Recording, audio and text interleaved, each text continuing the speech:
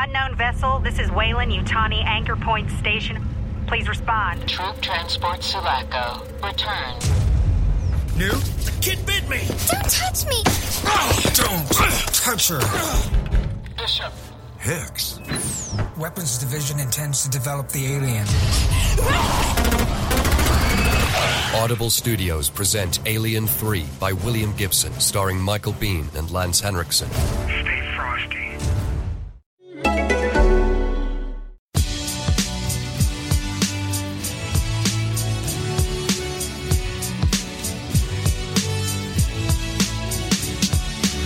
We watch the movies, flicks, tracks for the good, bad. It's the slash film cast for the girls, boys, old, young, and we watch till the last of the credits is done. Hello, everyone, and welcome to the Slash Filmcast, the official podcast of SlashFilm.com. I'm David Chen, and with me are Devendra Hardwar and Jeff Kanata. Welcome to the show, everyone. You can find more episodes of this podcast at SlashFilmcast.com. You can also email us at slashfilmcast@gmail.com. Today, we're going to be discussing what we've been watching, and then moving on into a review of Shane Black's newest film, The Predator. But before we do that, a couple things we want to mention. First of all, the Summer Movie Wager happened last week, our follow-up episode, and there was I wanted to ask you guys actually before the show, but now I'm asking you live on the air, whether there's anything else you wanted to mention that we didn't get to last week, because there was one thing I thought of that I wanted to mention, which is that I actually thought Warner Brothers had a pretty amazing summer. And I wanted to just give them a shout out because this is the studio that opened Crazy Rich Asians and The Meg on back-to-back weekends, and both of those turned out to be huge hits. And also, like, not based off an existing franchise of films. Instead, those movies probably created new franchises, right? So I just thought Warner Brothers had a great summer, and wanted to call them out as like one of the big success stories of the year. Also, I think they did The Nun as well, which is a massive success. So they're just having like a pretty gangbusters last month or two. And I think, like, my guess, not 100% sure, my guess is the consequences of their victory will be felt for years to come in terms of what other movies might spawn from the Conjuring universe or Crazy Rich Asians sequel or things like that. So just wanted to mention that. I think the effects of your victory will be felt for years to come. Trust me, the effects of my victory will also be felt for sure. I mean, here's the thing, Jeff. Here's the thing that I'm ashamed of, is that I have only equaled the maximum number of times somebody has won the Summer Movie Wager, which I believe is you. That's right, baby. At 3 times. I know it's hard to believe, but there was a moment in time when Jeff Kanata was considered good at this game. But those times are long gone. There were considerably fewer participants then. Yes. So I am hoping that next year brings the decisive victory that I need to declare myself the greatest Summer Movie Wager player of all time. And we shall see. Yeah, I'll be looking out for it, and hope everyone listening is also looking forward to it. Coming summer 2019, it all happens. Yeah. Indeed. Also, a couple of other shout. I got so caught up in the pageantry of the occasion last weekend. That there was a couple shout-outs that I forgot to give to people who had participated and won. There was a Slack leaderboard as well. People who participated in the Slack Filmcast at slackfilmcast.com. And the technical winner of that leaderboard was Justin Lerbakken from Minneapolis, Minnesota. So Justin Lerbakken got the best score out of all that. But here's the thing. That's not just a technical win, Dave. That's an actual win. That's how winning works. Oh, okay. That's just a technical win. Well, here's the thing: is that Justin Lerbakken, even though he signed up for the Slack leaderboard, he's not actually active in the Slack. He just signed up, so I wanted to give a shout out. But the person in the Slack who actually still contributes is Paula Fernandez. I think she's from Brazil. But Paula Fernandez is actually the top scorer in the actual Slack. She actually chose a movie that she wants everyone to watch, which is Faces Places. So if you're in the Slack, and some good documentaries were chosen by. I've seen that one already. Yeah, you saw that one. I've already participated in the loss for that one. For the Slack. Good job. You saved yourself some time there. So anyway, wanted to give a shout out to those folks, and again, thanks to Dennis for making this year's competition possible. Again, you can listen to our conversation about this year's summer at the Slash Filmcast feed, and also thesummermoviewager.com to see all the scores. The movie I chose as a winner for everyone to watch was Minding the Gap. We'll probably review that movie coming up in the next few weeks. It's Minding the Gap. It's on Hulu. Check it out if you want to be ready for our review of the film. So you can always, if you're a listener, email us at slashfilmcast@gmail.com. We got a few emails at slashfilmcast@gmail.com. I would say these emails have very, very, very, very, very minor spoilers for Searching. So if you are completely spoiler averse, maybe skip forward for a couple minutes. But I really don't think it's going to spoil anything. This email comes in from Justin from Iowa, commenting about our Searching review. Justin writes in, "Hey guys, thanks for the great review of Searching. Got me to see the film today. I was wondering if any of you guys noticed side posts and stories about potential aliens. There were notes about increased talks of UFOs, NASA debunking those rumors, and then links about NASA set to make a big announcement from the White House. I thought the third act was a bit wacky as well, but I was literally scared the movie was going to go truly into bananas territory with that being an actual plot point. Just curious if anyone noticed this weird side plot. So Searching is a movie starring... kind of rad. That would have been kind of rad if we're like, what happened to the girl? Did she disappear? She drove off. She was abducted by aliens? It's another red herring thing, right? Because it's just this thought that's planted in your mind as you're watching the movie. It's like, it could be this, could be so many things. Yeah, so to be clear, what he's talking about, right? Like, Searching is told completely in a computer screen, and I guess throughout the movie there's an entire subplot in, I guess, like chyrons or like the ticker, the news ticker, right? Or like in the background of the screen, like other news stories about aliens. I did not catch any of this the first time I watched it. Man. Did you see any of it, Davidra? Or Yeah, it was so good. It was definitely on my mind. I think that's the key, right? Just this little hint of data. It's like, could it be this? It's I think the makings of a good mystery, but I'd also love for a Searching Cloverfield universe type thing. Yeah. So anyway, I did not catch the aliens in Searching, but if you haven't seen the film yet and want to check it out and look for that little Easter egg, it is there for you. This email comes in from Josh from Toledo, Ohio. Josh writes in, just listened to the review of Searching and was compelled to write in. I was disappointed by your dismissal of the unfriended films. Both entries, particularly the sequel Dark Web, have everything you're looking for in this computer cinema format and were released well before Searching, yet were tossed aside as less ambitious and given no credit for being groundbreaking.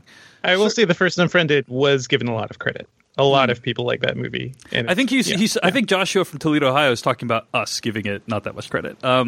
Searching lacks the crucial attention to aesthetic detail that makes the style feel so immersive in Unfriended, such as variable video playback quality, loading times, realistic mouse movements, a sound design that takes lag into account, diegetic music, etc. The attempt to bring in some conventional filmmaking techniques like a score and time-lapse editing is understandable, but the main effect is just distracting. As you all noted, a lot of the acting here is not good enough to sell an increasingly ludicrous script, and the story often falls into the classic found footage problem of making the viewer think, why is this conversation on video right now? All that said, I'm kind of glad most folks seem to like Searching, and I hope we get many more filmmakers trying some new things in this promising style. Also, hope you guys give the second Unfriended film a chance and avoid falling into the trap of not taking horror films seriously as art. So that email comes from Joshua from Toledo, Ohio, rebuking us for dismissing the Unfriended films. I have seen Unfriended 1. I enjoyed that film, but also found it to be... I mean... it's okay for us not to like things. Yeah, I mean, it's not a rebuke against you liking something. It's cool. I don't think a single actor in Unfriended... The first one was as good as John Cho in Searching. That's how I feel about that movie. I do think that Josh from Toledo points out some things that Unfriended did really well. Like, I do think that the screen used in Unfriended is depicted more realistically than the screen in Searching. And I did hate the mouse movements in Searching as well. They were extremely smooth mouse movements, were they not? Too unreal. Too smooth. Yeah. Too smooth. That's how I use my mouse, guys. I'm telling you. What I would like to see as the next step in this style is abandon the all or nothing approach.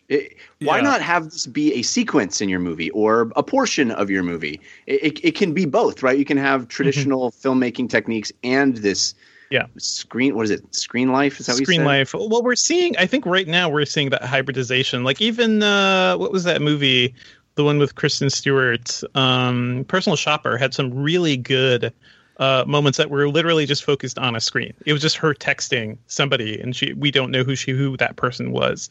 So I think a lot of modern movies are doing that, just maybe not in the same way. Yeah, it's interesting to see how so many different properties have figured out how to convey text messaging in films, because there's a variety of techniques that have been used, and text messaging has become such a integral part of the human experience that more films use that whole Crazy Rich Asians montage sequence is incredible. Yeah, I agree. And that's a brand new way of visualizing it. And I think it's fun to see how different people use it. And I don't have a problem with just focusing in on a screen and living on a screen for, 5-10 minutes of your movie. I think that could totally work.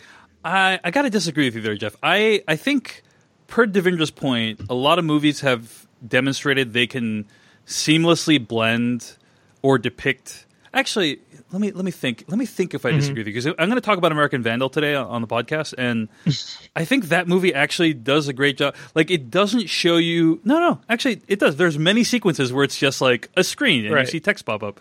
So no, I completely just reversed myself. I think you're right, Jeff. It does work, but the problem is you can't. I'm glad I was persuasive. Well, the problem is you can't lock yourself into a screen for 10 minutes without it feeling inorganic to the storytelling. In my opinion, you start. It's one thing if you see a few texts pop up on a screen and see texting back and forth for 30 seconds, or 60 seconds. It's another thing to spend 10 minutes locked on a screen. I just don't think you could have a conventional film and then spend 10 minutes on a computer screen and then we're back in the real world now. That just doesn't feel like it would work. Maybe, but I know I mentioned this in our review of Searching. One of the things I liked most about that movie is that, at least for the first 2/3 of it, it really felt like the reason we were in the screen is because that's where this person would be to do the things he was doing. And it makes the most sense to engage with your computer if you're trying to figure out where someone is. That's what we all would do. We would sit down on the internet and we would try to figure out some things. And there's plenty of movies where there's a sequence like that. Think of it as a set piece. It's a searching set piece where you get on a computer and you try to figure some things out. I think that could work as a set piece. I could be wrong, but I think that I wouldn't throw it out just a priori. I think fair enough. Fair enough. I think you're right, though, that the problem that a lot of these movies have, found footage movies, movies like Searching and Unfriended, is at some point you start questioning why are we still on this computer screen? This story could be better told not on the computer screen, right? That's what happens usually at some point. In Searching for me. Yeah. So. Okay, one last email I want to read before we move on to what we've been watching this week. First of all, I want to give a shout out to Eric Angelillo from Montreal, Quebec, who wrote us about his indie game company Double Stallion, and about this new game that he's releasing and how he's listened to the podcast to help him do the new game, and not like we provided him game advice or anything, but that we kept him company, for many crucial aspects of his life. And so I just wanted to give a shout out to Eric.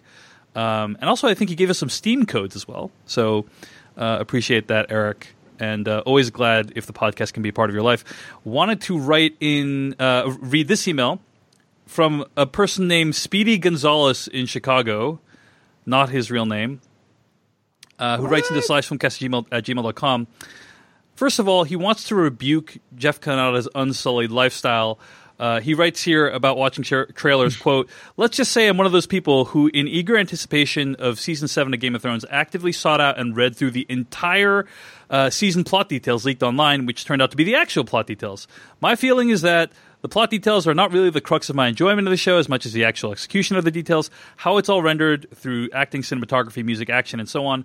We all know that for the most part, the good guys triumph in the end. The guy gets the girl, the ring gets melted, the monster gets spaced via warlock, etc. For me, by embracing the spoilers, I get to not only enjoy the period of previewing anticipation by imagining how it will play out, I then also get to enjoy seeing how it does, and I think with a vastly higher overall level of net enjoyment. Your perspective may be affected by watching a lot more movies, so novelty when it comes is desperately needed breath of fresh air.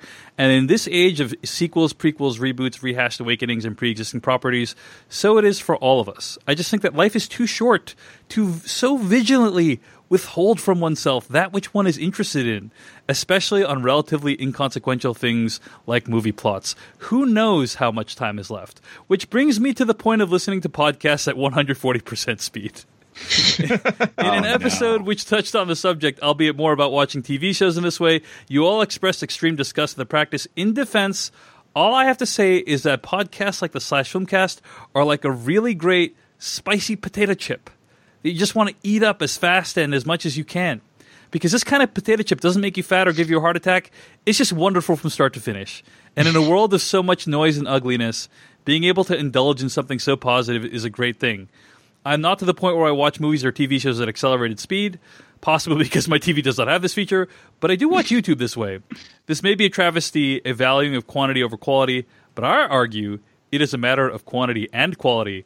Why not have cake and eat it too, or in this case, 40% more bags of potato chips? Yeah. I will say a lot of movies are broadcast faster on network TV channels, and it's not great. It really kills movies, so, you know. By this guy's own analogy, he's hoisted on his own petard. His own analogy is, why not have 40% more potato chips? There are lots of very good reasons why you shouldn't have 40% more potato chips. Okay.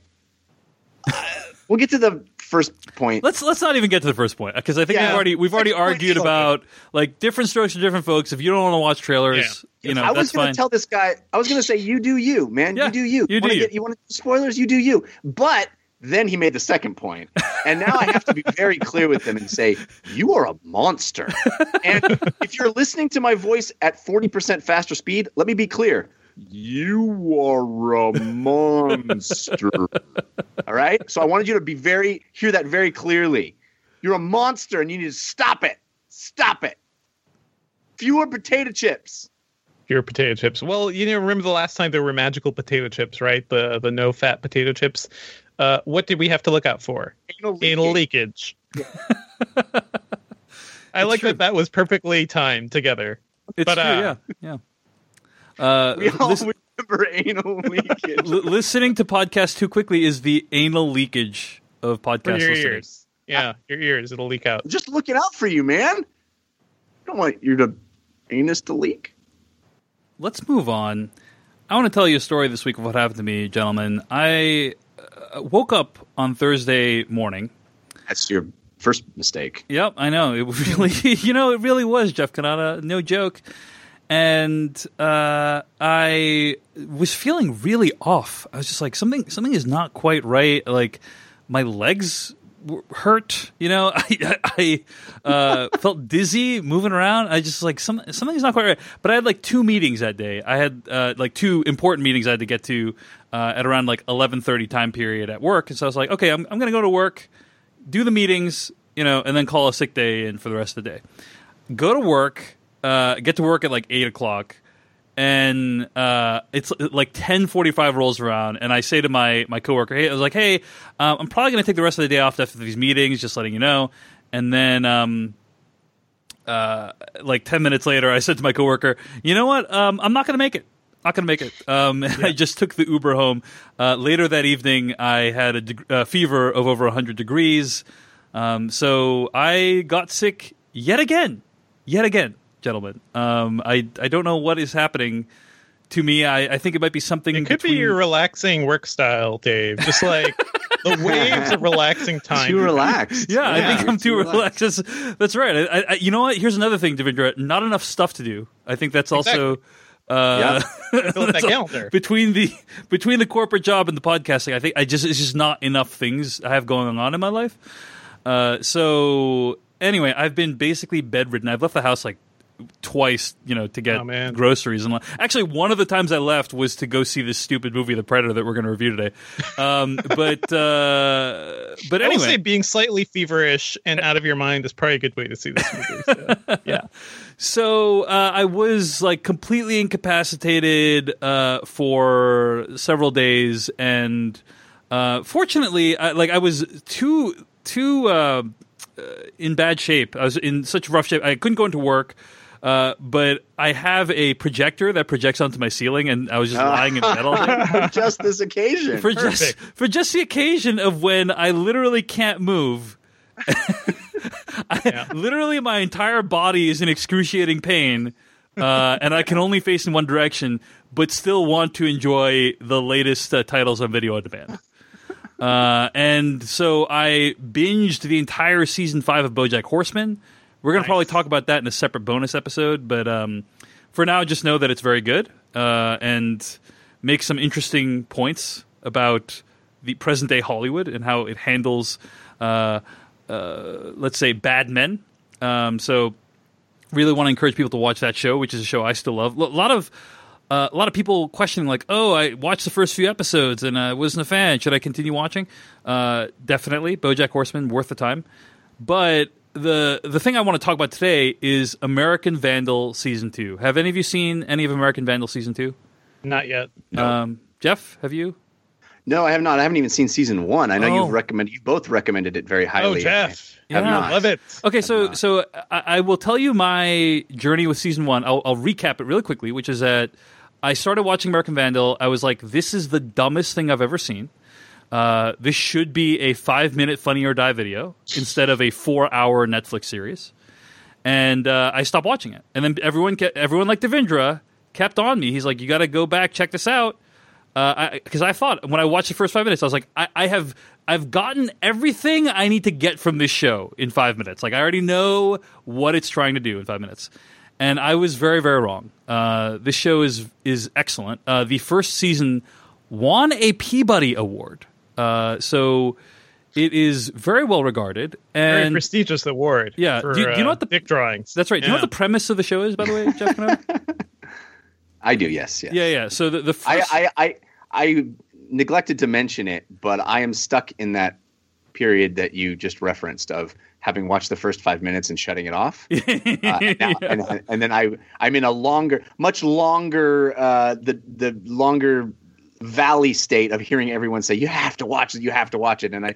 And for you, that period was short. And for me, it's been much longer because I'm like, really? But I'm going to do it. I'm going to watch it.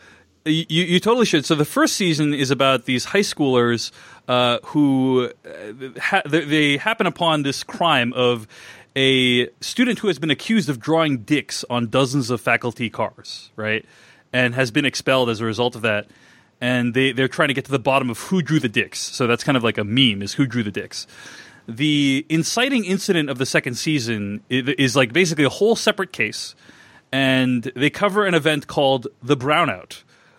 Which is a bunch of students at a school in the Seattle area being poisoned with laxatives and crapping all over the place. Oh, man. So highbrow humor is what we're talking. Okay, here's the thing. This is what I want to say about the show, Jeff. Is the initial crime that starts off both of these seasons is extremely dumb and gross and stupid. How do we follow up dicks? Hold on. You didn't let me finish my sentence. You didn't let me finish my sentence. I was going to say the initial crime that starts both these seasons is extremely dumb and silly and stupid. Semicolon. Everything else in the show is deadly serious. Like, it's more like what if that silly crime was treated like the plot of Serial? Right. That's right. I do not doubt it's so good. Good. I'm merely making fun because I think it's funny to describe a Peabody Award-winning show. Yes. It's like okay, we did Dix and we won a Peabody. What can we possibly do next? Let's go for I the don't know. Pulitzer. Shit. There's shit. Maybe shit. But they only use the crap as a jumping off point, right? They only use it as a way to explore all these other things that they're interested. Specifically, this season they talk about things like code switching. They talk about things like cyberbullying. This is aside from searching, American Vandal has probably the smartest and most accurate depiction of social media usage I've seen on screen this year. And there's so many issues that are addressed in a smart way. On top of that, they're completely nailing the style of podcasts like Serial, Making a Murderer, and The Jinx. This season in particular is heavily inspired by Errol Morris, and the reenactments are spot on. And they have what appears to be dozens of unknown actors whom these showrunners, every episode is directed by Tony Yacenda, they have dozens of unknown actors who they are getting naturalistic performances out of, despite how ridiculously silly this premise is. Like there is the temptation to like mug for the camera or like play it not super seriously must have been enormous, and they were able to resist that throughout the course of the entire season. So I think American Vandal Season 2 is awesome. It's a huge achievement. And I'll just say this one last thing about it, which is because like they don't want to describe it as a mockumentary, because if you compare like Christopher Guest to American Vandal Season 2 or Season 1, like Christopher Guest movies have a very kind of a familiar cadence to them, right? It's all like every interview with a wacky character feels like, set up, punchline. And they really wanted to avoid that. They didn't want it to be like a mockumentary. So if you watch the show, the most compelling thing is the mystery. Like you actually want to know who did these crimes. And because it's not real, the bar for making it interesting is even higher, right? If for a real crime, you can forgive like rough storytelling here and there because maybe they couldn't get access to the library of blah blah blah because it's like 5,000 miles away. Because it's a real crime. I feel like I'm more forgiving of a documentary if the storytelling is not super tight. In this case, they don't have that excuse, right? They're making up everything. So if the story is not great, then it's on them. And I thought they did a phenomenal job. So that's my argument for the show, Jeff Kanata. I hope you... one thing I really enjoyed about Season 1, 2 is it's the depiction of high school life. Yes. I think that's what it really is. That idea where, you're in this weird, isolated community, right? And a little thing, like who drew the dicks and who got probably expelled, which outside of this insular community doesn't really mean much. But, to this community, it's the biggest news. So the most interesting thing that's ever happened there. Not just the biggest news, it has all these consequences for everyone around them. One person is expelled and their family has their hearts broken and their relationships that they're in are affected. You see how one action affects a community. So even though it is about dicks and shit, this is one of the most brilliant shows on television, and it's a metaphor for life. Yeah, I think it's worth checking out. So that's American Vandal Season 2. I also wanted to give a shout out to Dunkirk. Saw it in 70mm this week at the Cinerama, and it was a fantastic experience. Nice. In my opinion, I still prefer the IMAX experience because there's just more of the image that you can see in IMAX. But yeah, Cinerama is having their 70mm film festival. I actually met a listener, Josh from Seattle, Washington, said hi to me in the lobby, said he's a fan of the podcast, so wanted to give a shout out to Josh. But yeah, Dunkirk, stray observations on Dunkirk. The editing, so it is a massive cinematic achievement. The way that he was able to gather all these extras together and create these stunning tableaus, there's some all-time greatest shots right in this movie of you see a group of 10 soldiers walking towards this boat in the distance, and it's the most beautiful thing you've ever seen. And also the frame represents their isolation in the midst of this horrifying and punishing environment. The way this movie is shot is gorgeous and compelling, and it continues to remain this like achievement that rattles me whenever I watch it. So it's amazing, and if you have a chance to check it out on the big screen, I'd highly recommend it. Yeah. The editing still annoys me. I know this movie won an Oscar for best editing, but it like cuts between these stories in a way that just completely rips me out of. Like I'm thinking about the editing instead of like being caught up in the emotion of these moments, and so still bothered. It's his by that. language, right? It's a very like specific Nolan-esque way of editing, and I think just watching all his movies, I forget if I talked about this, but I saw Dark Knight in IMAX a couple weeks ago as well. How was it? And that was an experience, right? First of all, I don't think I ever got to see it on IMAX in the big screen, originally, and just having that experience is great. But also what's interesting to me is like I can understand that movie better now because we've seen Interstellar and we've seen Dunkirk, and I do think like to a certain degree like Nolan has been fashioning his own cinematic language, and it's it's not always easy to parse. It's kind of love it or hate it, but I think what he's doing with editing is really interesting. So like this is a guy that's basically trying to change things that have been fundamental to cinema since like since silent film. The language of editing itself is changing, or at least he's changing it. It's strange, it's weird, it feels different, but watching The Dark Knight now, it's funny how much easier it is to understand and parse like what's actually happening, and also still worth doing. Like whenever they do any of these big screen revivals, get out there, go check it out, because these are rare moments, and watching these movies at home will never recapture that. It's definitely a bold choice, what is happening in terms of the editing. So I'm not going to say it was due to incompetence. It was clearly like they're trying to go for something where they're cutting between like, okay, here's like one dude drowning in one story. Now we're going to cut to these other dudes drowning in this other story. Like, don't you see the parallels? Like that's what's happening with the editing. And I'm just not a fan of the editing of the movie. Yeah.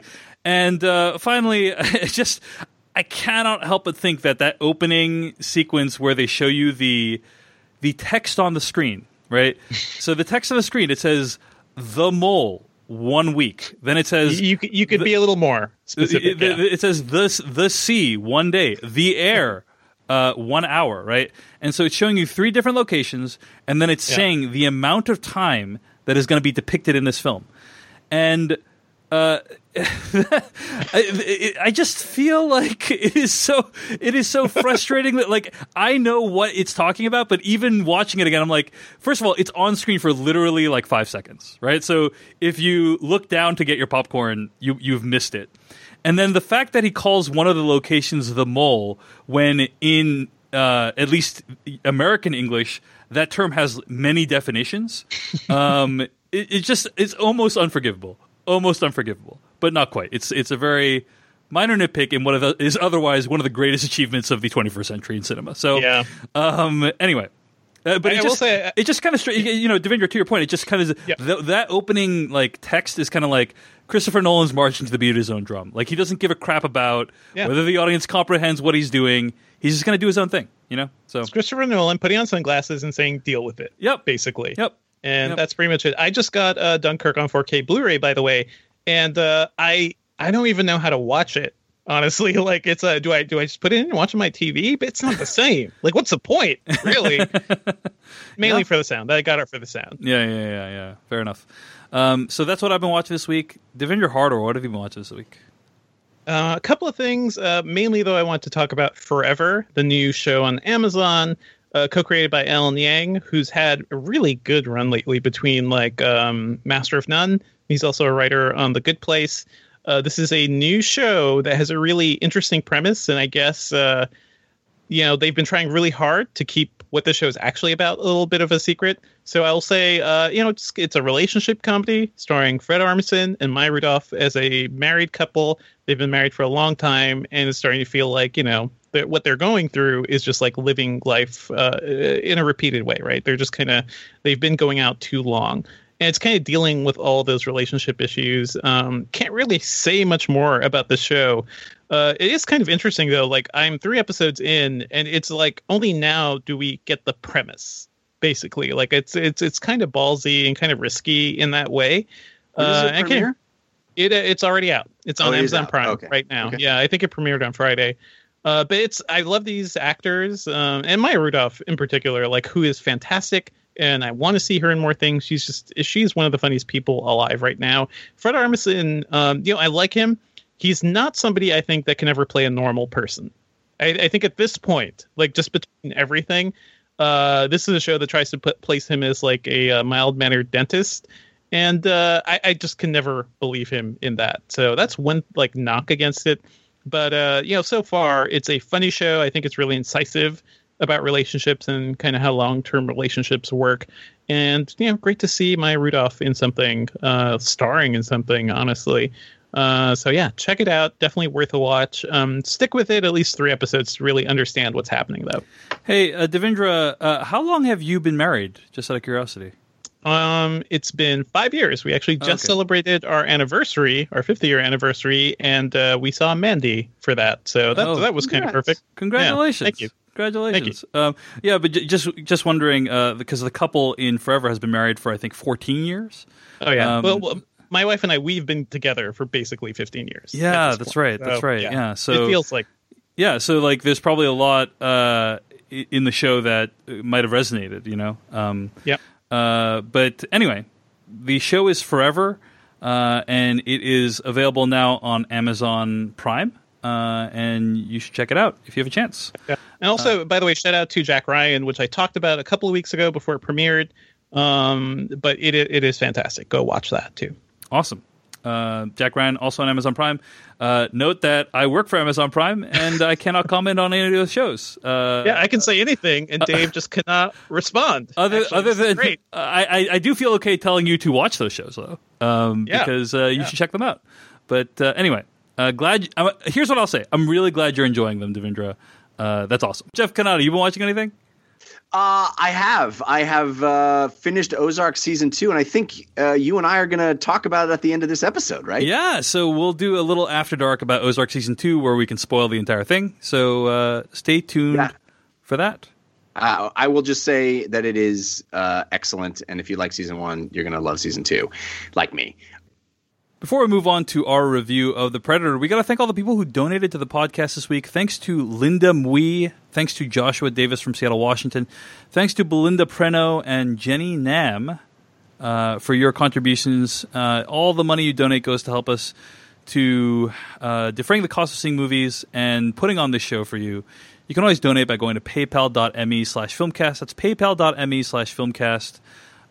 Or go to /film.com, use the /filmcast tab, use the PayPal links on the side of the page. We really appreciate everyone who donates. Of course, do not donate if it in any way causes you problems or affects your livelihood in any way. But if you are able to donate, we really appreciate it. Thanks to all our donors this week. You're awesome. Let's get to our review of The Predator. I'm in acquisitions. I look up and I catch what falls out of the sky.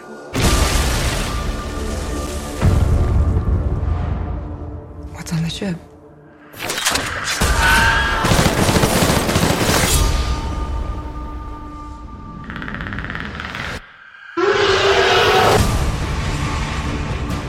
Tell me about the mission. Did you see anything unusual? It's above our pay grade. Do I get a cookie now? Look, I get it. Something went down in Mexico. Nobody wants any witnesses. We need to know if you and your men pose a threat. We're Rangers. That was from the trailer for The Predator, the new film directed by Shane Black. I'm going to read the plot summary from IMDb. When a young boy accidentally triggers the universe's most lethal hunters return to Earth, only a ragtag crew of ex-soldiers and a disgruntled science teacher can prevent the end of the human race. So I think it's fair to say that we're all fans of Shane Black here, right? I mean, we've appreciated his films, Kiss Kiss Bang Bang, Iron Man 3 is Iron awesome. Man 3, The Nice Guys, and talking just about Shane Black's filmography here. Obviously, there were unfortunate circumstances surrounding the filming of The Predator that Shane Black has apologized for Olivia Munn, put herself out there, and should be praised for what she did in order to bring attention to this important issue. So let's just make that clear. It's more like the aftermath that was also super annoying too, because people weren't really supporting her in that. But slowly, the support came in. Yeah. So Shane Black did a bad thing, took responsibility. Olivia Munn should be praised for taking a stand against movie studios hiring sex offenders in their movies, which it's unfortunate that needs to even be done, but we are grateful to her for doing that. This movie kind of is released under this cloud of attention of this issue that's not great, not a great look for the movie, especially given that the movie itself is called The Predator. But given all that, looking at the film and looking at Shane Black's filmography, can we say that this is a film that was worthy of his talents? Jeff Canada, what do you think? No. What even is this movie? What is this movie? It doesn't. What specifically? What is Thomas Jane doing in this movie? He just wants his kids, man.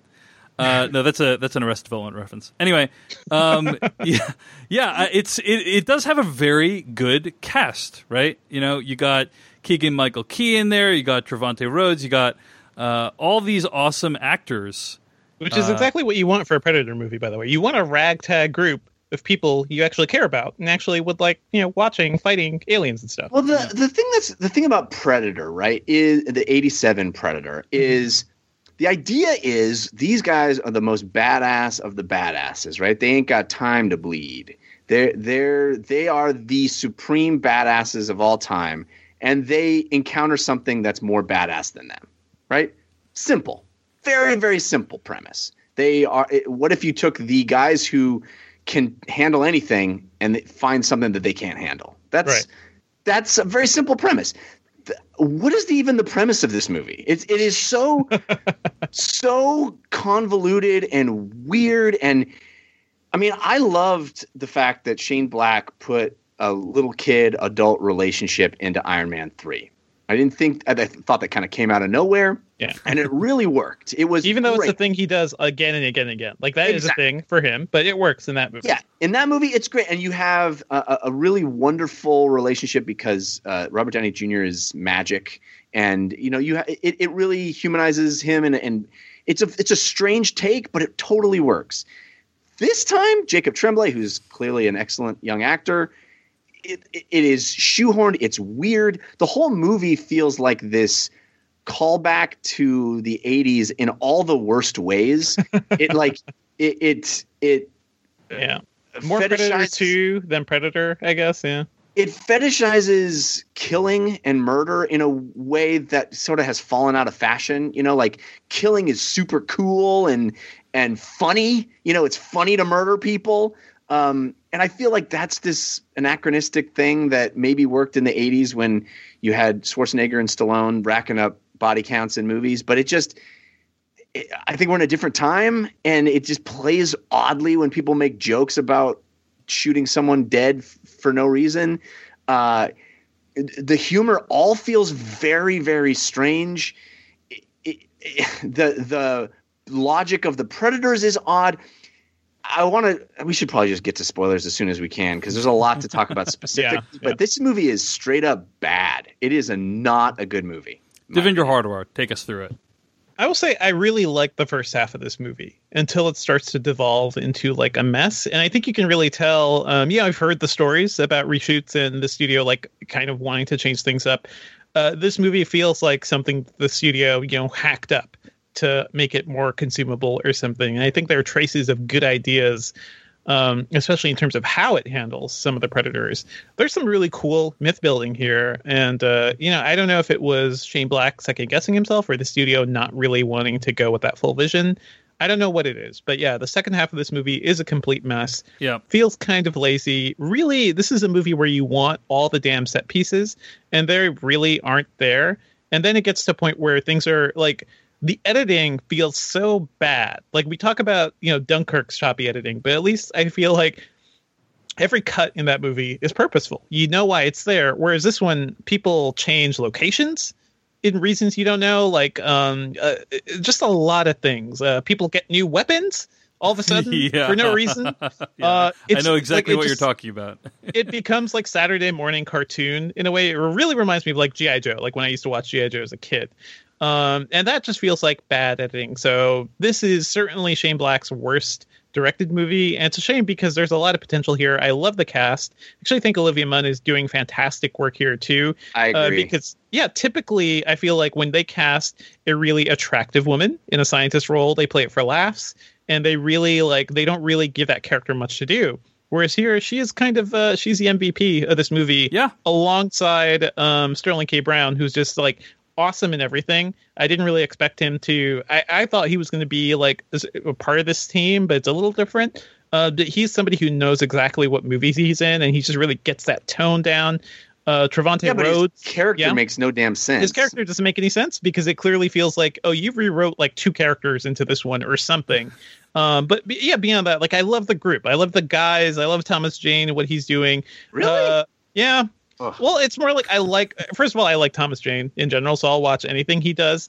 But they try to build up this relationship with him and Keegan-Michael Key's character. I think there's a really poignant shot towards the end with them that's really well done. It's just that there's so much chopped up in terms of what this movie was, maybe at one point, that it doesn't feel like there's much connective tissue there. I could just watch a movie of these guys dicking around. And I think that would be more interesting than trying to shoehorn in, a big, weird Predator plot that the studio wanted.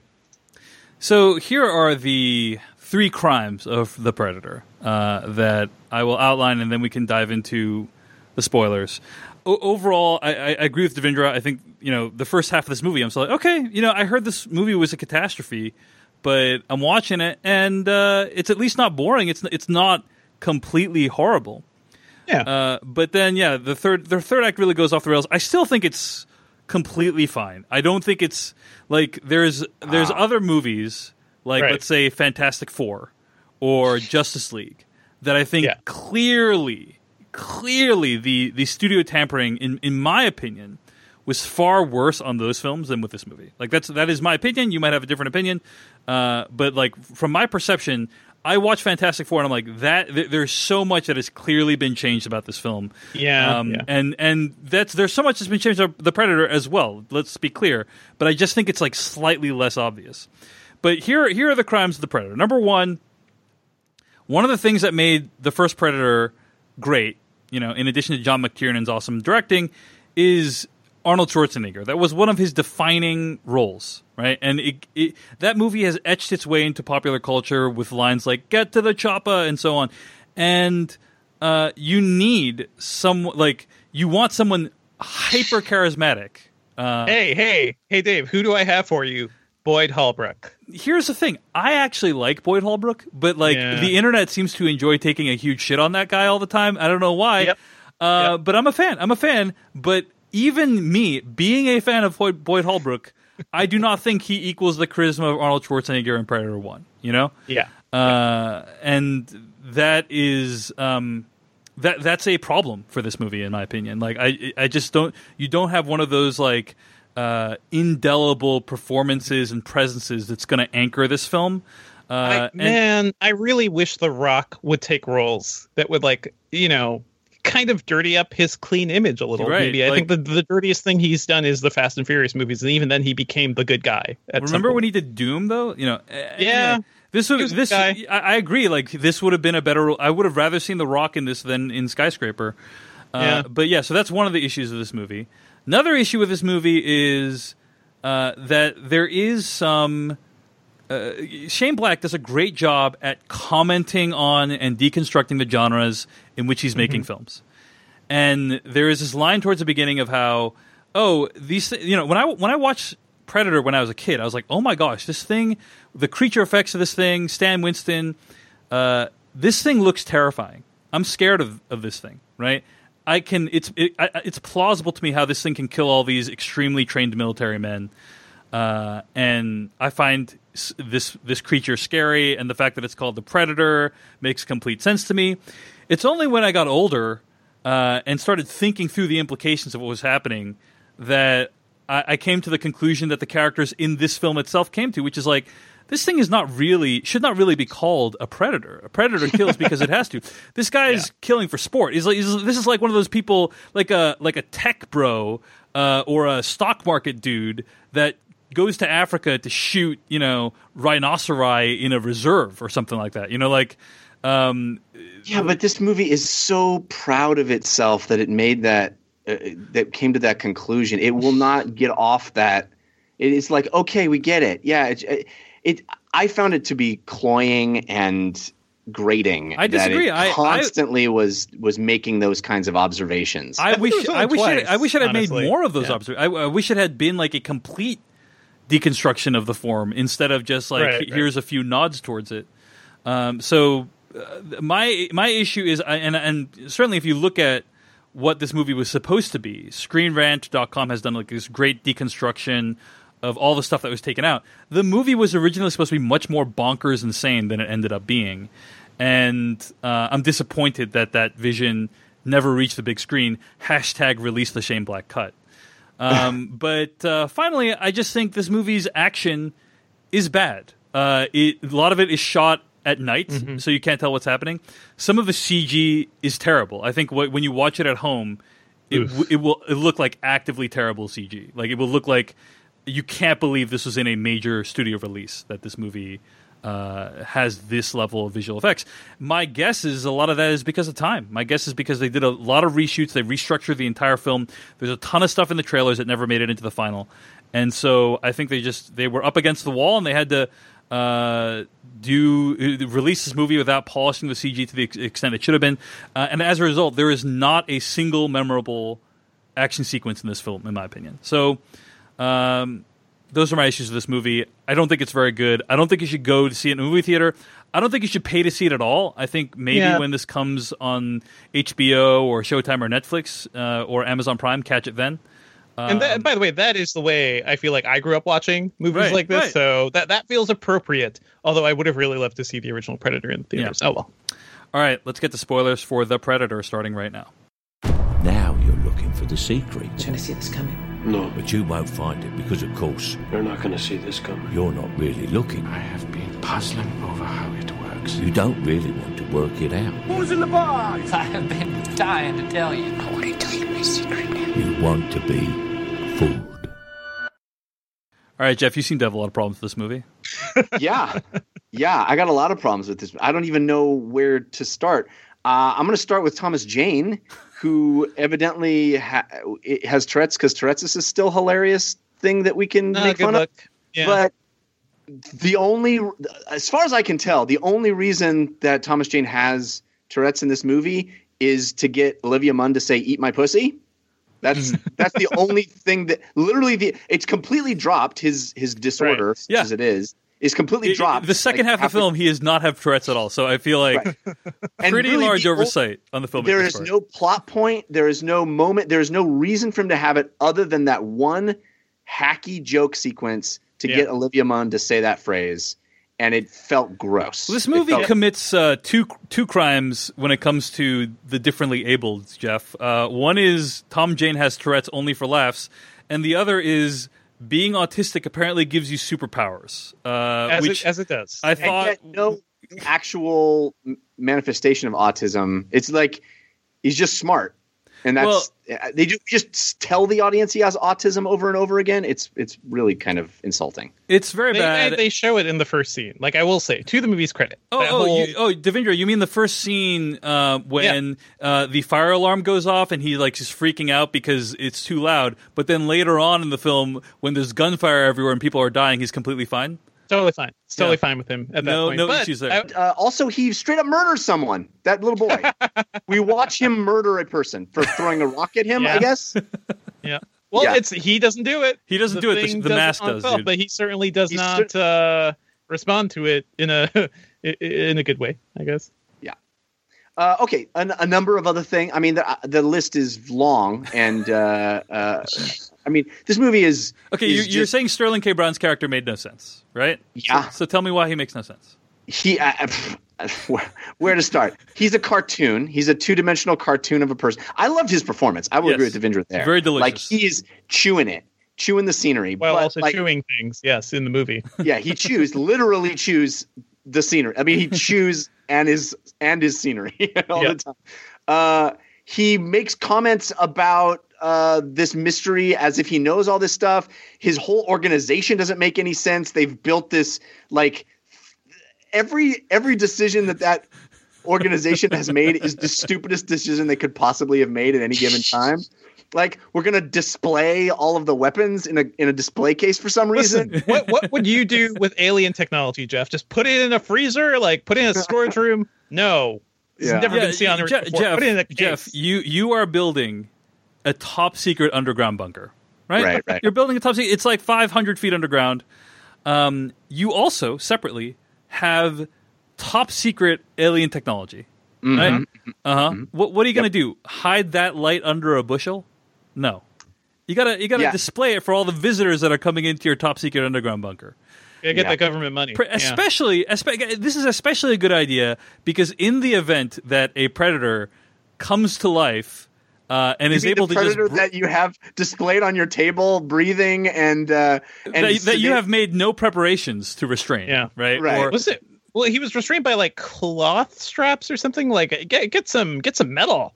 Guys, like lock that thing down. Hannibal Lecter is restrained more than that predator was. Literally, right? Anytime in a movie that anyone is breathing on a table and is sedated, they're waking up. That's right. That's right. So, especially if you have this predator who you have done a piss poor, a shit job of restraining on this table. If that predator were to come to life, you definitely want them to be able to reappropriate all their gear and wreak havoc on everyone, right? So why not just have it on a table right next to them? Yeah, that's what we call Chekhov's predator. You know what actually is the thing that pissed me off the most in this whole movie, and it's a stupid little thing, but it bugs the shit out of me.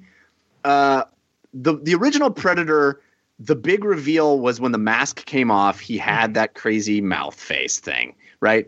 This movie, it just lets that be all the time. And the thing that pisses me off so much is we're constantly getting the Predator eye view of his digital readout and all the freaking, Terminator style Predator stuff from the first movie.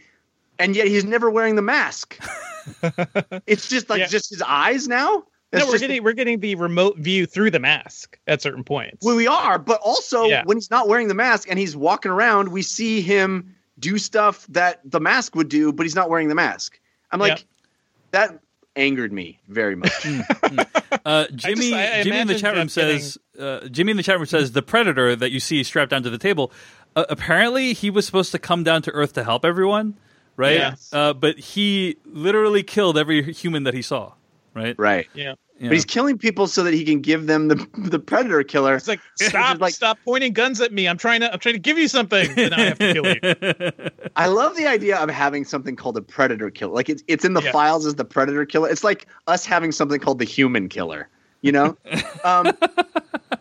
But also another thing that annoys me about this movie is that all of these 80s and 90s reboots, the Jurassic World did this. All of them are like, man, how do we? Okay, we got the Thing. All right, the Thing. Well, we saw the Thing in the other movies. How do we improve? How do we one up what people have already seen? Oh, I know. We genetically enhanced it to make it larger. It's the same thing but bigger. That's bigger, right? That's more. People love more. It's the same stupid shit from Jurassic World where it's like, you like the T-Rex? What about the more than T-Rex that we made?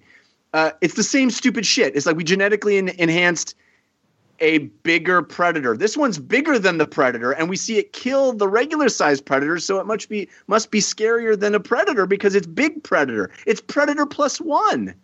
Predator Prime. Yeah. Dumb. I will say, like, the idea of a good predator, actually is, landing and everyone's like, trying to kill it. Like, no, I'm trying to help you, you idiots. That could have been a fun movie. It seems like that was the direction they were going none of that really happens. And then they say after the fact, oh, he was trying to help us while also killing a lot of people. So it's very confusing messaging there. Yes, it is. Like in retrospect, oh wow, that was a crazy plan, and it's really all to set up a sequel where we get a super suit. It's literally just all to set up a sequel, and it is so lame and so dumb. And it's fun to see original Predator, because it's a dude in a suit, and then we get like larger Predator, which is digital, and that's less fun. And I believe that is also a dude in a suit, Jeff. I believe it's some of it really large dude in a suit is my understanding. Yeah. I think there are definitely scenes where he's all CG. The CG is no question, because some of that CG is pretty rough. But yeah, I believe like a lot of it is also done practically. Some of it felt like the in-camera stuff where you just change the scale, but even then, like, doesn't quite work. I think the scene. So I already alluded to this article at Screen Rant that kind of breaks down all the stuff that was supposed to happen in the movie. I'd recommend anyone reads it if they give a crap about this film. But the two biggest things that were cut out of this movie, it seems, are there was a moment when the good guys are supposed to team up with some predators, and like the predators are actually good at some moment, and like that's supposed to be like a cool moment that never happened in the movie. And then like there was also like supposed to be predator hybrids, like human predator hybrids that were all like freakish, that were supposed to be released at one moment. That seemed like a pretty big moment in the movie as well. So looking through all the changes that were ostensibly made, like those are the two big ones that stuck out to me. But yeah, the moment in this movie that I was like, something is not quite right about this, was when out of nowhere Sterling K. Brown gets a shoulder launcher. Yeah. Like, wait a second. Like, right. Also, 5 seconds ago, you were all trying to kill each other. This does not work. No, but they teamed up because they're like, but there was no. I actually liked that moment. I thought that moment worked. There was no. The issue is there was no connective tissue there. Yeah. There was no like, hey, we have now made the decision together that we're not going to kill each other. Like. There needed to be something That's there a of good like dramatic scene. Yeah. There needed to be something of like, hey, let's put our differences aside. And it just really makes you wonder: was there a version of this movie where Sterling K. Brown was on the loony side? Like I'm very curious about that. Yeah. But it's who knows? Who knows? I don't know. I don't know. Also, apparently, and I couldn't tell because the scene was so poorly lit and shot. Sterling K. Brown kills himself with a shoulder launcher, I think is what happens. It was really dumb. Yeah, it was like, so badly edited. It's just like you just introduced the concept of shoulder launcher to this film, and then 3 minutes later, the character who has a shoulder launcher kills him. Like, we barely understood that this was a weapon, B, how it worked, and now we're supposed to understand that C, he killed himself with it. That just didn't. Something's wrong. Such a mess. That's not good. Didn't predators always have shoulder launchers? Isn't that a predator thing? They do, the first movie? But the way he got it was just like, here, by the way, you have this thing now. So did he like appropriate it from like there was never an explanation of how he got it? Also, if you're a predator, if you're the badass race of predators that goes from planet to planet like killing stuff, and the reason that you kill stuff is because your hat automatically does things despite what you want. Like that's literally the idea here, is that the predators are so badass, their hat will attack if they feel threatened. Yeah. Like, they're not doing anything. They're not involved in the decision at all. It's their hat that decides behind them. That's all. It's so dumb. My question to you guys, what is better, this movie or 2010's Predators by Nimrod Antal? And I've been thinking about that. I actually that is a good question. I kind of want to rewatch it. I remember having a bit of fun. Like, it felt like a B sci-fi movie, like the sort of thing you'd expect from a Predator sequel, in this decade or something. That movie felt more cohesive than this one, at least. I think you're right about that. Like, the banter and stuff in that movie probably wasn't as good, but that movie, for all of its flaws, and it does have many flaws in the storytelling. I think I was reading this article in The Atlantic about the movie Predators that was entitled something like 6 huge plot holes of this movie. There were a lot of problems with that movie in terms of like how it's called Suspend Your Disbelief: 6 Gaping Holes in Predators Plotline. That was what the article was called, from 2010. Despite that, I still think it was, like you said, Devindra, a more cohesive experience. I think it doesn't feel like... I've read people saying like people in this movie, The Predator, are referring to conversations that you, the audience, never saw.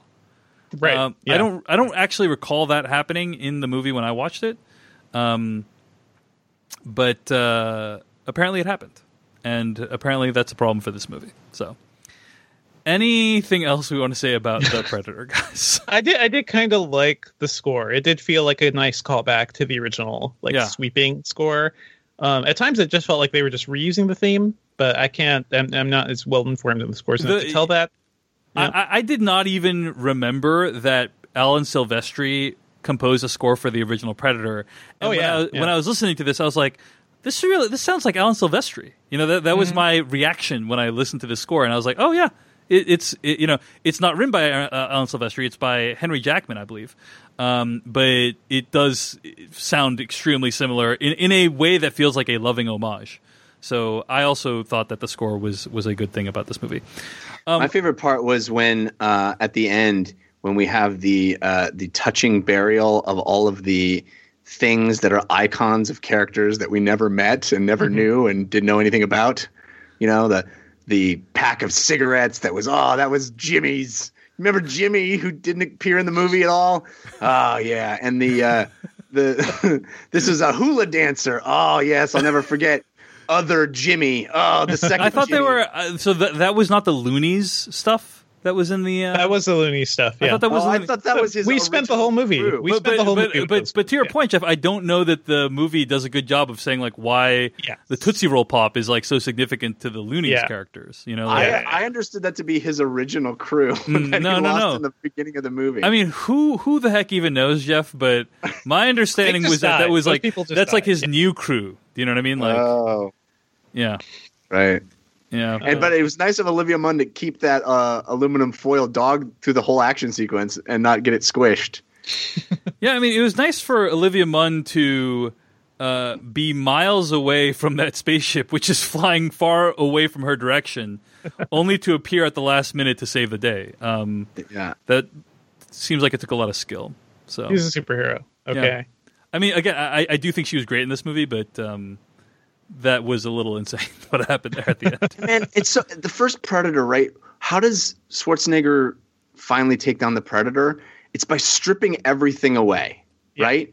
It actually, there's something there. There's some pathos. There's some sense of using his brain and figuring it out and going mano a mano and just it's this primal thing. And this movie is it doesn't approach anything like, it doesn't even try for anything like that. There's the final way that the Predator gets taken down is his own arm is used against him. Okay. It's just, the movie is so Incredible style, man. Incredibles. It's like, hey, the only thing that can penetrate it is itself. Incredibles callback, Jeff. It's like adamantium. Right? Yeah. I have to say, I did appreciate the Jake Busey casting because it's nice to have a Busey, continuing the line in the Predator franchise. Sure. Nice to have a Busey. Nice to have a Busey, yeah. There was kind of this subplot in this movie of like, oh, hey, if you don't have weapons, it won't attack you kind of thing. Right. Like that was never followed up on either. Like there's a lot of little tiny things like that. That is the good Predator plot line that we kind of, And then there's this dog that like. I was just going to say that. There's so much effort put into this dog, and yet for what? I don't know. I don't even know why. What was the payoff with the dog? I don't remember. Like the dog showed up. I guess it delivered the grenade at one point that saved Olivia Munn. But then it shows up again after. Anyway, doesn't make any sense. Okay, I think we've spent enough time trying to figure this out. Movie's not good, and it shows evidence of studio tampering, but it's. I have to say, I didn't think it was like the terrible time at the movie. Like if I saw this on a cable TV one afternoon, I wouldn't be angry. You know what I mean? This feels like a Netflix movie, basically, like something like that. Yeah. Like I'd be angry if I watched Justice League. I'd be angry if I watched Fantastic Four. I wouldn't be angry if I watched The Predator. You know? Sure. I wouldn't feel like that was a 100% waste of my time. It's like an 80 to 85% waste of my time. You know? Right. So there you go. All right. Well, you can find more episodes of this podcast at /filmcast.com. Email us at /filmcast@gmail.com. Stay tuned to hear what we'll be discussing next week, and stay tuned to the After Dark to hear me and Jeff talk about Ozark. In the meantime, where can we find more of your work on the internet, Devindra Hardawar? Oh, you can find me on Twitter. I'm at Devindra there, and I write about tech at Engadget.com. Check out my coverage of the new NVIDIA video cards coming up later this week. How about you, Jeff? I'm on Twitter at Jeff Kanata, which is spelled with 2 N's and 1 T, and I do a video game podcast called DLC. You can find that at 5by5.tv/DLC. You can get emails from me. I try to send 1 or 2 emails a week at davechen.net/letters. That's davechen.net/letters. Okay, that's all for today. Next week, I think what we're going to be doing is reviewing Mandy, the new Nicolas Cage movie. Yeah. And I have heard it is very metal. So I'm looking forward to talking about it with you guys. So that's what's coming up for you on the /Filmcast. Thanks for listening. We'll see you later. Another man is dead. People make choices, Wendy. We don't have to live under the weight of those decisions. At least admit it was good for us. We passed upon the stair. Spoke it wasn't well. Although I wasn't there, said I was a spread. We know that Marty Bird launders millions of dollars a year for the Navarro cartel. What we need to know are the details of how he does it. You do realize that you're betting everything on being able to pull this off. Yeah. It came as some surprise. Spoken to his eyes. You're a businessman, Thought you died alone. not a killer. Jeff Kanata, let's talk about Ozark Season 2. Yes. So good. I don't know if I agree with you about this. I mean, really? Let's talk about overall thoughts. And should we say we're going to spoil Ozark Season 2, right? We're going to spoil everything from Ozark Season 2. Yeah, we can say some general thoughts first, but yeah, we're going to talk in details. Yeah. So Ozark Season 2, you seem to love it. I mean, I'll just say this. I got through this show in 3 days, right? Yeah, so you must have hated it. Well, I'm just saying, like, the show had to be doing something right for me to get through it in 3 days. It's not like there's no way it could be, in my opinion, bad if I got through it in 3 days. It does many things very well. I think the show is beautiful, like beautifully shot. Some people find the color palette, which is very cool and bluish, to be oppressive, and some people find the show to be very dark, literally. Like I think Todd Vanderwerf at Vox.com put together a 11 screenshot essay explaining why the show is too dark, like it's not lit well, and there are some instances where I actually think he's right, but I also think not every show needs to be lit the same. Like we already have plenty of shows. Like most shows are lit in one way. Or a lot of shows are lit in very similar fashion, and then there's some that are like really extraordinary and take very different chances. And I think Ozark's look is very distinct. So I don't necessarily agree with Todd, but I think he does have a point. There are some shots that are like, whoa, why is the scene in the hospital? Like why is there only like one tiny light in a hospital? Every hospital I've been in has been like flooded with fluorescent. You know what I mean? So like there are some scenes where it's like, okay, you're going over the top with the lighting, but overall, no problem with the look. I think the problem with Season 2 of Ozark for me, Jeff, is that I just simply don't believe that these characters could have evaded being killed because of all the things that happened. Which characters? The Marty the and Wendy Bird. Yeah, I just don't think it strains credulity too much for me. Really? That he would, that he would be able to talk his way out of being killed so many times, especially because you see people killed, like so many people die on this show for seemingly much less significant reasons, if that makes sense. Then the seems like an odd criticism to me, but go ahead. I don't think it's odd at all. I think the entire part of the appeal of the show is watching these people try to keep themselves alive. Right. Like that's the whole point. And it certainly is not easy for them. It's not easy, and that's the point I'm making is, it's like if you're watching someone trying to keep himself alive in an extremely dangerous situation, and there's like at least like 3 or 4 points where I'm like, okay, no, that would have definitely resulted in his death by now. These people defy the odds again and again in ways that I find to be increasingly implausible. Here's an example. Just an example. The Kansas City mob, giving is apparently the most forgiving mob ever depicted on screen in the history of television, right? When initially Marty Byrde pisses them off, they don't kill him, and then he pisses them off again, and they blow up his office rather than killing him. I just don't and that's one out of 5 examples of times when Marty Byrde has pissed people off, and I just don't think he would have been able to talk himself. I don't believe it. Well, I don't believe it. Okay, so. Clearly the Kansas City mob is going to be season 3. That's the threat in season 3 is the Kansas City mob. So I don't think he's out of the woods there yet. The reason that he's not killed originally for them is because of what's his face, his downstairs basement guy. Can't remember his character's name. Yeah.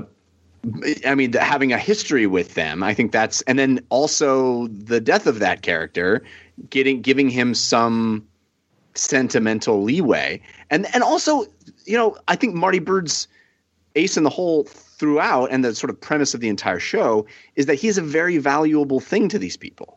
He's he provides value. He launders their money, and so I think I bought at the end that the exploding office is meant to make something very clear. It's a message. It's not an attempted murder. They could murder him anytime they want.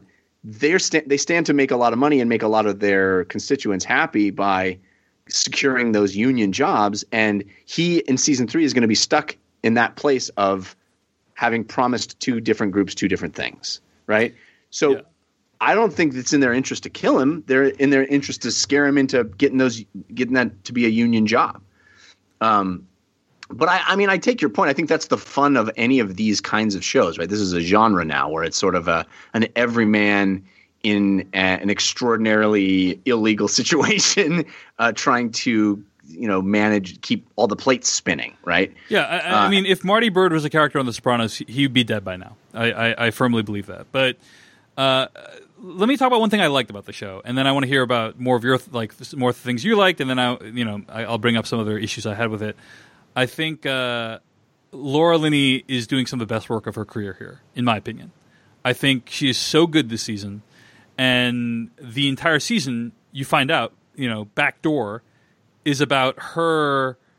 It's like a backdoor pilot for her ascension, right? It's like this is the story. This is actually not the story of Marty Byrde. This is the story of his wife and how she comes to terms with her power and rises to Lady power. Macbeth. Right. Not even Lady Macbeth, I would argue. I would say more powerful than Lady Macbeth. She's forcing Marty into situations he doesn't want. Lady Macbeth is she has that wonderful monologue in the final episode of the season where she tells her kids why she cheated in the very first episode of the first season. And it's clear that she's talking about, being stagnant and not being the person she wanted to be. And it's clear that she has found that person. She wants to be a mover and a shaker. She loves the power and she likes this life. And I found that to be an extraordinary arc over 2 seasons. I thought that was beautifully slow played. And we see her, sort of embrace it over time, especially over the course of this season. I thought that was one of the strengths of this season is how strong all of the women are. Ruth and Wendy and the Snell wife, all of them I think are the stars. It's really their stories this season. I thought it was extraordinary. Yeah. So, and the question is when she makes that call at the end of the season, do you believe it? Right. And I actually did. I was like, yeah, that makes sense. I agree. It is a 2-season arc for that character. That's the one thing in my opinion that this season did extremely well. I think Laura Linney's character. One thing? So many things. Go ahead. You know, one of the few things, but I think like that character is way more interesting than Marty Byrde, in my opinion. Marty Byrde, I feel like, has changed extremely little in seasons 1 and 2. You know, he is frequently a character to whom things happen, and like he's trying to like keep all these plates spinning and do all this stuff. But like, yeah, I think his. Yeah, go ahead.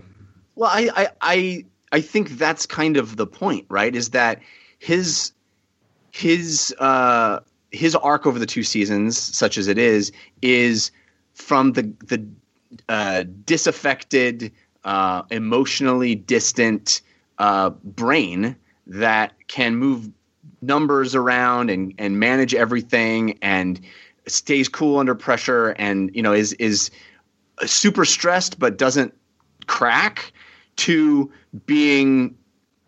finding that emotion. And Wendy even says that to Marty in the final episode, is like, she says, I begged for you to be more emotional and I love you for that, for finding it, but I was wrong. I don't want you to be that guy. And he completely cracks after the killing of the preacher.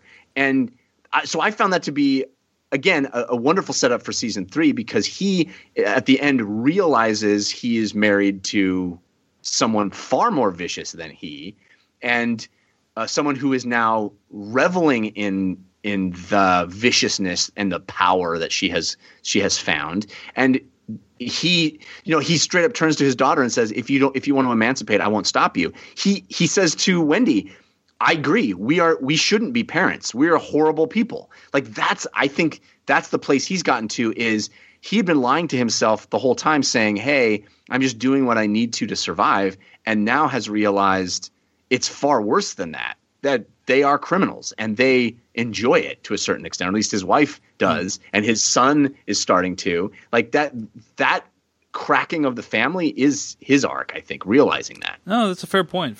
So tell me more about what you thought was really well done this season, Jeff. Well, I love shows like this. I love the spinning of the plates. I love how they're going to get out of this one. I mean, I'm into these kinds of shows, and I think this is a particularly well plotted, well acted one of these kinds of shows. I mean, I think the performances across the board are wonderful. Julia Garner as Ruth is a particular standout. She's just great. Ruth Langmore. The Langmore family I find to be fascinating. The introduction of the father and his sort of chaotic trajectory that he throws everybody onto, and sort of his he's the wild card that causes a lot of things to go poorly, and how that all played out, I thought I was fascinated by. I think seeing the women take center stage and it being sort of Lady Macbeth's all the way down, it's just Lady Macbeth on Lady Macbeth, and the Snells and how it humanized them. I found the twists and turns of this season to be just as fun as the twists and turns of the first. I think the show can be described as Breaking Bad and Justified had a baby. Right. And those are two of my favorite shows of all time. So I think it lives up to that title. I think it's right there alongside those shows. And I also think the first season, I often described it as, what if you had Breaking Bad, but instead of lying to everybody, the guy just told the truth all the time? Like, in the first season, Marty just tells people the truth, which is like so interesting and fun. This season, not really. This season, it's a web of lies that is constructed over and over and over again. But all of the stuff from season 1 still lingers, right? We still have the preacher, and that my heartstrings were tugged on that over and over and over again. That whole subplot I thought was really powerful, and I felt for that little baby. Obviously, I have a little baby at home, so maybe that affected me even more. But there's so much in this season that felt edge of my seat and thrilling, and what was going to happen and who was going to live and who was going to die. And I think there are big consequences. The show, to its credit, I think pulls the trigger on something that other shows would have probably slow played over even more seasons, which is the FBI guy who's been on their trail. Like, he felt like a guy who was going to be around season after season after season, and his subplot is handled in a weird way. He's a character I found creepy and gross the whole time, and even he is humanized by the end, which I thought was to this show's credit. My wife turned to me at one point and went, "Everybody I hate in the show, I end up feeling for." And I was like, yeah. I don't know. I really liked the ride of Ozark season 2, and they do that wonderful thing where it all feels like all you have to do is just get on the plane and you can have it all. And of course, no. You know, I love that. I love that dramatic device of you had it. All you had to do is walk out the door and something stopped it. So, Jeff, you react with like complete shock that I seem to have reservations about this show. Are you familiar with the critical reception to Ozark? Like, I'm curious. You know, it has a 66 on Metacritic. No, so I don't pay attention to Metacritic. Right. That's fine. I'm just saying. I'm just saying like it doesn't comport with my right. experience. That's okay. That's fair enough. I mean, I will say I watch the show. I really enjoy it. But I also like feel bad about myself afterwards, and I don't think I feel bad about myself in like the way that the show wants me to. Do you know? Really? Because I feel like, first of all, the show is so ridiculously over the top, in my opinion. I think everyone in the show is so evil, and I don't have the experience your wife had at all, or you had, of like, oh, everyone in the show, I end up feeling for them. I don't feel for like I don't think. Virtually no character in the show am I a fan of. Maybe Ruth Langmore. Maybe her, played by Julia Garner. But even then, that's like kind of on the bubble. Because everyone is so unpleasant and has done so many terrible things that attempts by the show to redeem them are unsuccessful for me. And so I think the show is just so over the top. And then like the idea of the pastor like taking them hostage and stuff, the idea that he would snap and do that, it's just it's ridiculous. I think it's ridiculous. Really? I just yeah. You keep saying really, Jeff. Spoiler alert. Anytime you say the question really, the answer is going to be yes. You know, I don't mean to annoy you by it. I'm certainly I'm expressing my surprise in a way that I felt to be clear to all. Fair enough. But yeah, I mean, I'm not doing it to annoy you.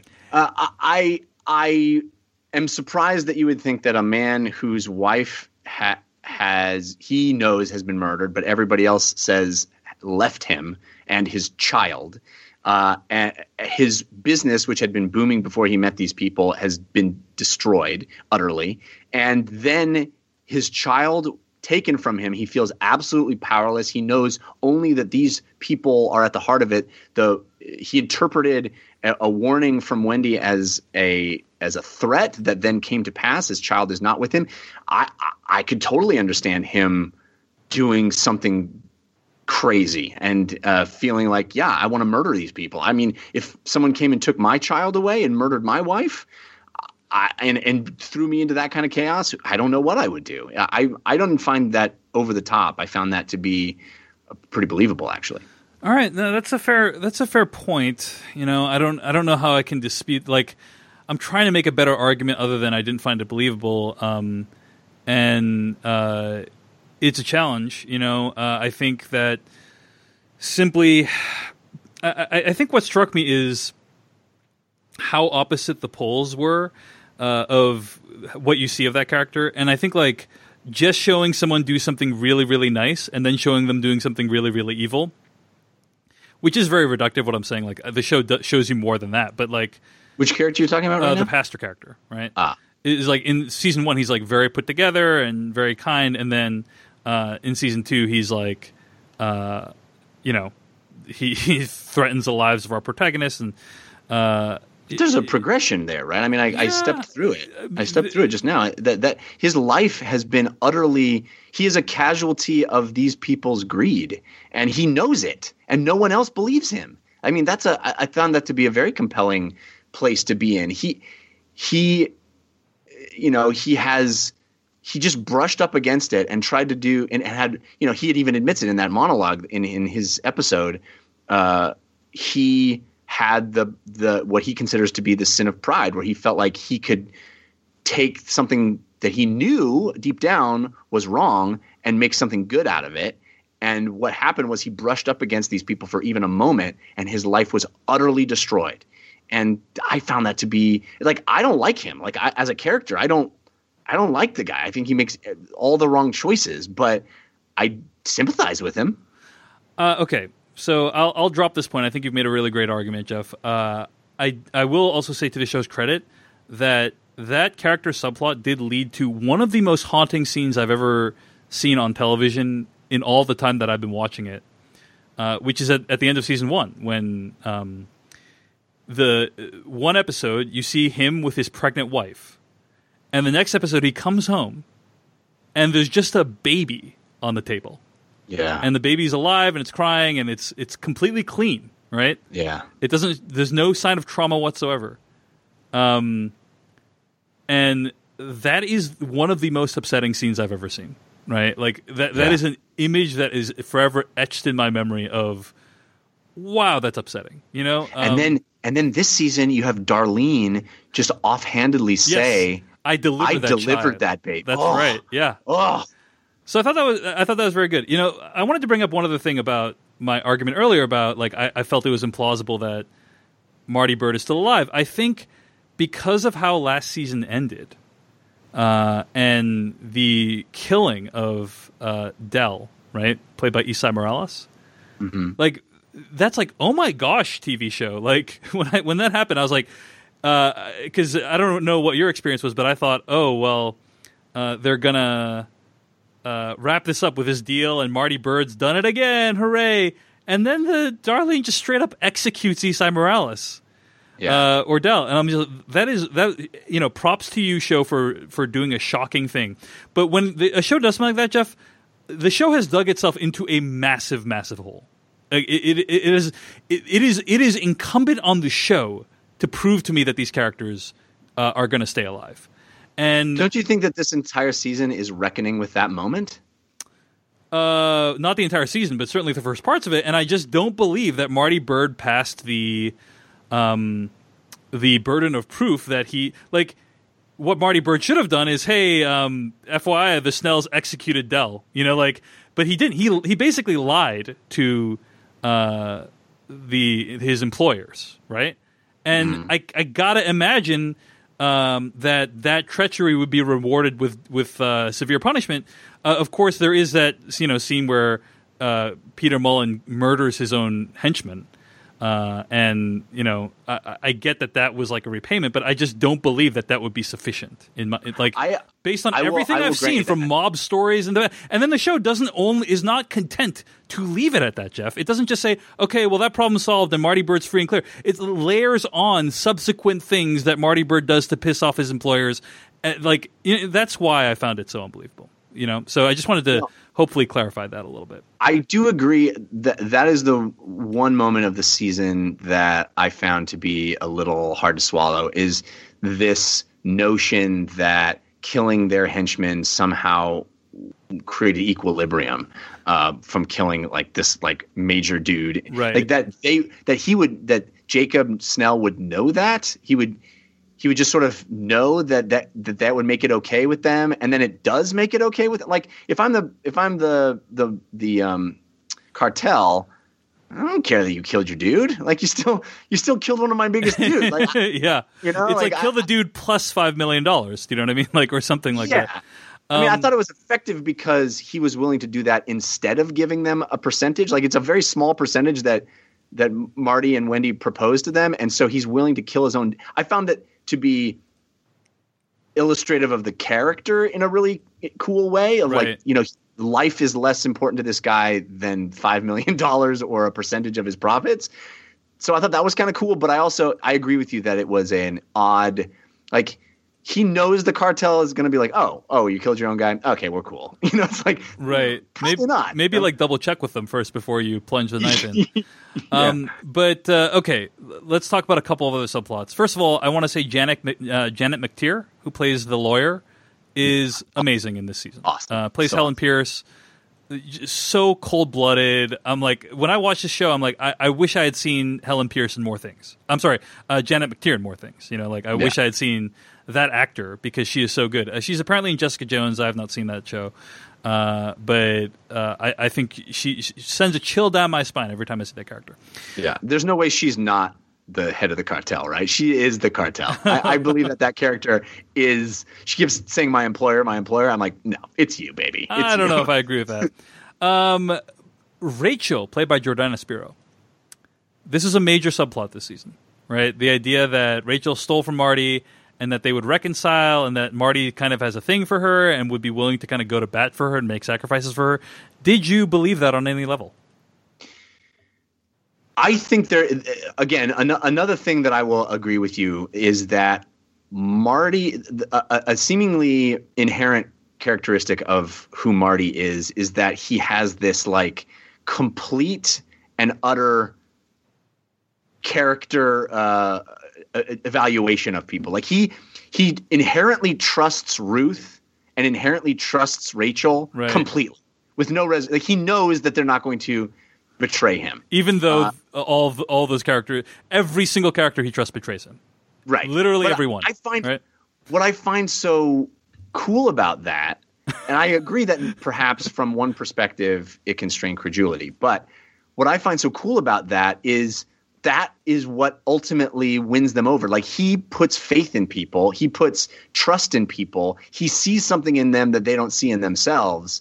And that ultimately is inspiring to them. And I find that to be a really cool notion, a really cool theme in this character is that he has decided that Ruth is a good person. And she doesn't even know that, right? But she is constantly tugged to Marty's side because of his trust in her. And I think that's something – I don't need to get off too esoteric here, but I think that's something that happens in real life. I think you know when people actually are given responsibility and given trust, they live up to it. And I think that's a really beautiful thing to see in a TV show like this because you don't really see it very often. One other subplot let's talk about is Ruth's father. Now, this is, in my opinion, what captures what I really don't like about this show, which is, that character is cartoonishly evil, in my opinion, right? Just... he's like, you're not gonna we're gonna steal because we like stealing. Like, there's no other reason. It's not like even like they need the money. It's just like, you're a criminal because you're gonna stay a criminal because you're of criminal blood, and I'm gonna make your. It's just he's such a sleazeball and like so terrible and has zero redeeming qualities, and you just know that the show is setting them up for a big confrontation, which it takes 10 episodes to get to. I just think it's emblematic of like the worst aspects of the show. That character, in my opinion. What'd you think? Well, I disagree. I mean, I see the elements that they're playing on, which is he's not just saying, "Oh, your blood is your blood." He sees this foreigner to their land, right, to their area, this rich, clean-cut a-hole, in his opinion, come in and offer his daughter a life that he could never offer her. And she's tempted by it. She's tempted to be something. She's, with her book learning and her smarts and all this, he hates the idea that she would be tainted by what he considers to be a reprehensible, lifestyle, persona in the form of the birds. And so I get that, right? I can see truth in that. It's not so much that he's like, we're criminals and we always do crimes. This is the life we lead. This is the kind of people we are. You're not different. You're not different than us just because this guy comes in here and offers you things and gives you a job that, he's taking advantage of you. He doesn't ever actually – he says to her over the course of the series. He doesn't actually – give you any power. It doesn't actually give you any responsibility. And in fact, when the permits are being examined, he asks her not to actually be the one in charge. He puts this stooge in place. That all is evidence to her father that this isn't real. Don't expect, this isn't your lottery ticket that you won out of this life. This is the life we lead. This is who we are. And don't think that you're better than me because you're not, right? I get that. I think that's a legitimate character. And yeah, he does a lot of horrible things, but also there's this beautiful moment in the middle where he actually is a pretty decent dad to her in his own horrible, effed up way. When she's being brutalized by the cartel, he actually helps. He actually comforts her. He actually tells her not to break and not to say anything, and don't be afraid because you haven't done anything wrong. You know, it's like there's this beautiful moment between the two of them, and he actually, you know, does something that heartens her. So again, yes, I feel like he's a, you know, a pretty one-sided character in the terms of being a shitbag, but even he has a moment where it's like, oh, there's something in. He does care for his kids in a weird way, in his own perverse way. I don't know.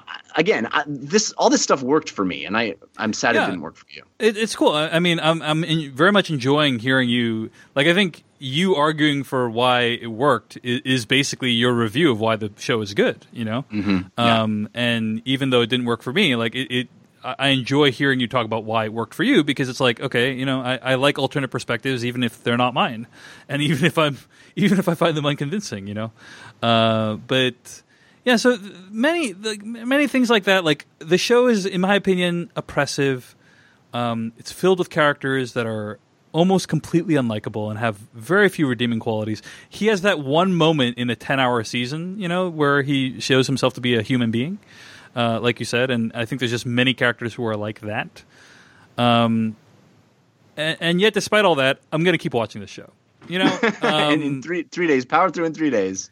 Yeah, I mean, I'm going to watch season 3 when it happens, because the performances are so strong, because the cinematography is so strong. I mean, I'm showing up for Laura Linney and Janet McTeer, really. You know, that's who I'm showing up for. And as long as like the show keeps giving them interesting things to do, I'm going to keep watching. I also thought Peter Mullen was great in this season too, and it was a very again. It's so I'm like getting like irritated though, just like talking about it. Like, it's so over the top, you know, this whole like, oh, we were young once and everything was so beautiful, and look, this woman who was like such a firecracker, now she's going to murder me on our walk, and look at the tragic, like, you know, bookends of this love story. It's just so, everything is just turned up to 11, and when everything is turned up to 11, to quote Syndrome, nothing is. So the show frustrates me, but I still don't know how to quit it. You know? Fair enough. Yeah. I love it, and I'm into it, man. I can't wait for season 3. I think this stands alongside my favorite shows in this genre. You know, Justified, Breaking Bad, The Shield, Sopranos, all these sort of like relatable bad guy, you know, in over his head. How's it going to shake out? You know, I think it's this show kind of shortcuts Breaking Bad in a lot of ways. It like jumps into like season 3 or 4 of Breaking Bad, and what if, you know, his entire family was on board from the beginning? You know, that would be it's a really compelling concept. Is like this entire family is. I thought the arcs with the kids were interesting. I'm super into it. Yeah, I mean, to be clear, like, I think what you just said is madness. You know, like, I don't think this has many of the appearances of a show like Breaking Bad or The Sopranos. I just don't think it is like because of the characters. I just don't think it comes close to that show. I think the characters in a show like Breaking Bad and The Sopranos are much more well-rounded, in my opinion, like much more believable from my perspective. But you know, another thing I love, and I almost forgot to mention, I love the little iconography at the very beginning of the episodes. No, I love it. It's great. It's so fun. It's because it's because like keep an eye out for this. Keep an eye out for this stuff, and it's like it's subtle enough that it doesn't really spoil anything. Yeah, it's not a spoiler at all. It's more like you know, Easter eggs. Like, it's planting little Easter eggs. It's rad. Yeah. It's one of the more effective opening credits sequence of a show. So really appreciate that. Ming Lu in the chat room says, I hate the show and hate myself for continuing to watch it. That's not quite as strong as that's a bit stronger than my opinion. Like, I don't hate the show, but yeah, I do watch it and I do feel bad. Like, I do feel like, oh man, you know, like, by that. What'd you say? I'm sorry, I didn't mean to interrupt you. I just said I'm baffled by that. But go ahead. Yeah, I'm just like, should I be spending my time watching this shit? You know, I feel like Breaking Bad became about more than, Mr. Chips becomes Scarface. And I think this show is aspiring to do that. This show is aspiring to become this kind of epic, this, sprawling epic about families and escaping your blood and so on. But the way it does it is so ham-fisted that it never really achieves that, in my opinion. Like I'm in it more for the plot machinations than about what it has to say about family. Do you know what I mean? But what do you think? Like, as we wrap up here, when you come away from this show, like, what do you think the show's trying to say? What do you think the show is? What's the show's message? What is your takeaway from it? Boy, that's a tough question to answer. It definitely resonates on a family level. I mean, my wife and I watch it together. We both really dig it, and we often comment to one another, "Oh, please don't ever do anything like that, because I don't think I could do that." Or, it's fun, silly stuff, but it's like, I don't think I could, cover up a murder for you, honey. I'm sorry, or whatever it takes. So there's, I don't know, and how the kids, like, they're trying to be good parents in this weird lie, and there are these fun scenes in this season where they're like sitting around the dinner table trying to have this normal life when everyone knows that it's just bonkers to even attempt that, and she's like, "I want to go out, and they're like, "No, you can't do that." It's what are you talking about? We're doing way worse stuff. So there's a weird, fun comment on family and the lies we tell ourselves that I find to be interesting. I also feel like, I mean, this is almost a side thing, but the idea of money laundering as a focus for a show is so pertinent to what's going on in the world right now, and I find it interesting. And I think what we're learning is that there's this entire other economy that's happened throughout the world that is dark and mysterious and criminal. And so I don't know. I like that aspect of it because it makes me feel like I'm sort of, involved in what's happening, just in a brain space of what's actually going on in the world. But it remains to be seen what the takeaways are. I think it speaks to power. It speaks to what we're capable of and what we want. And but it's not. I don't know. It is pulpy fun for sure. I'm not trying to say that it is anything greater than that. But wouldn't you say that Breaking Bad? I would not ever call Breaking Bad pulpy fun. I would say Breaking Bad is more than the sum of its parts. Ditto The Sopranos. I would definitely not call The Sopranos pulpy fun. I certainly. I don't want to be misunderstood. I didn't mean to say this show is as good as Breaking Bad or The Sopranos. Okay, I just think it stands alongside them as of the genre of excellent examples that are fun to watch. I think Breaking Bad is superior to the show in every conceivable way. I see. But that doesn't mean that the show isn't. It can't stand alongside it and be. It's not like, oh, well, I watched Breaking Bad, so watching Ozark is useless. Like, it doesn't invalidate watching Ozark for me. I feel like it can stand alongside those and be just as interesting and fun to go through and spend time with. Well, Jeff, appreciate you taking the time to chat with me about Ozark Season 2, man. Yeah, man. Yeah. And stay tuned, listeners, because we're probably going to do one of these for, like, BoJack Horseman as well. So, yes, an equally dark show in its own way. I will say there's one thing, that there is a subplot this season that's very similar to the subplot of this father-daughter thing. And I think BoJack Horseman handles it much better. And it's this animated show set in this like crazy wackadoo world. Anyway, you'll know when you see it. I'm being extremely vague about it, but maybe we can come back at that point and talk about that subplot. So I'm excited. I adore that show. All right. Thanks for listening. See you later.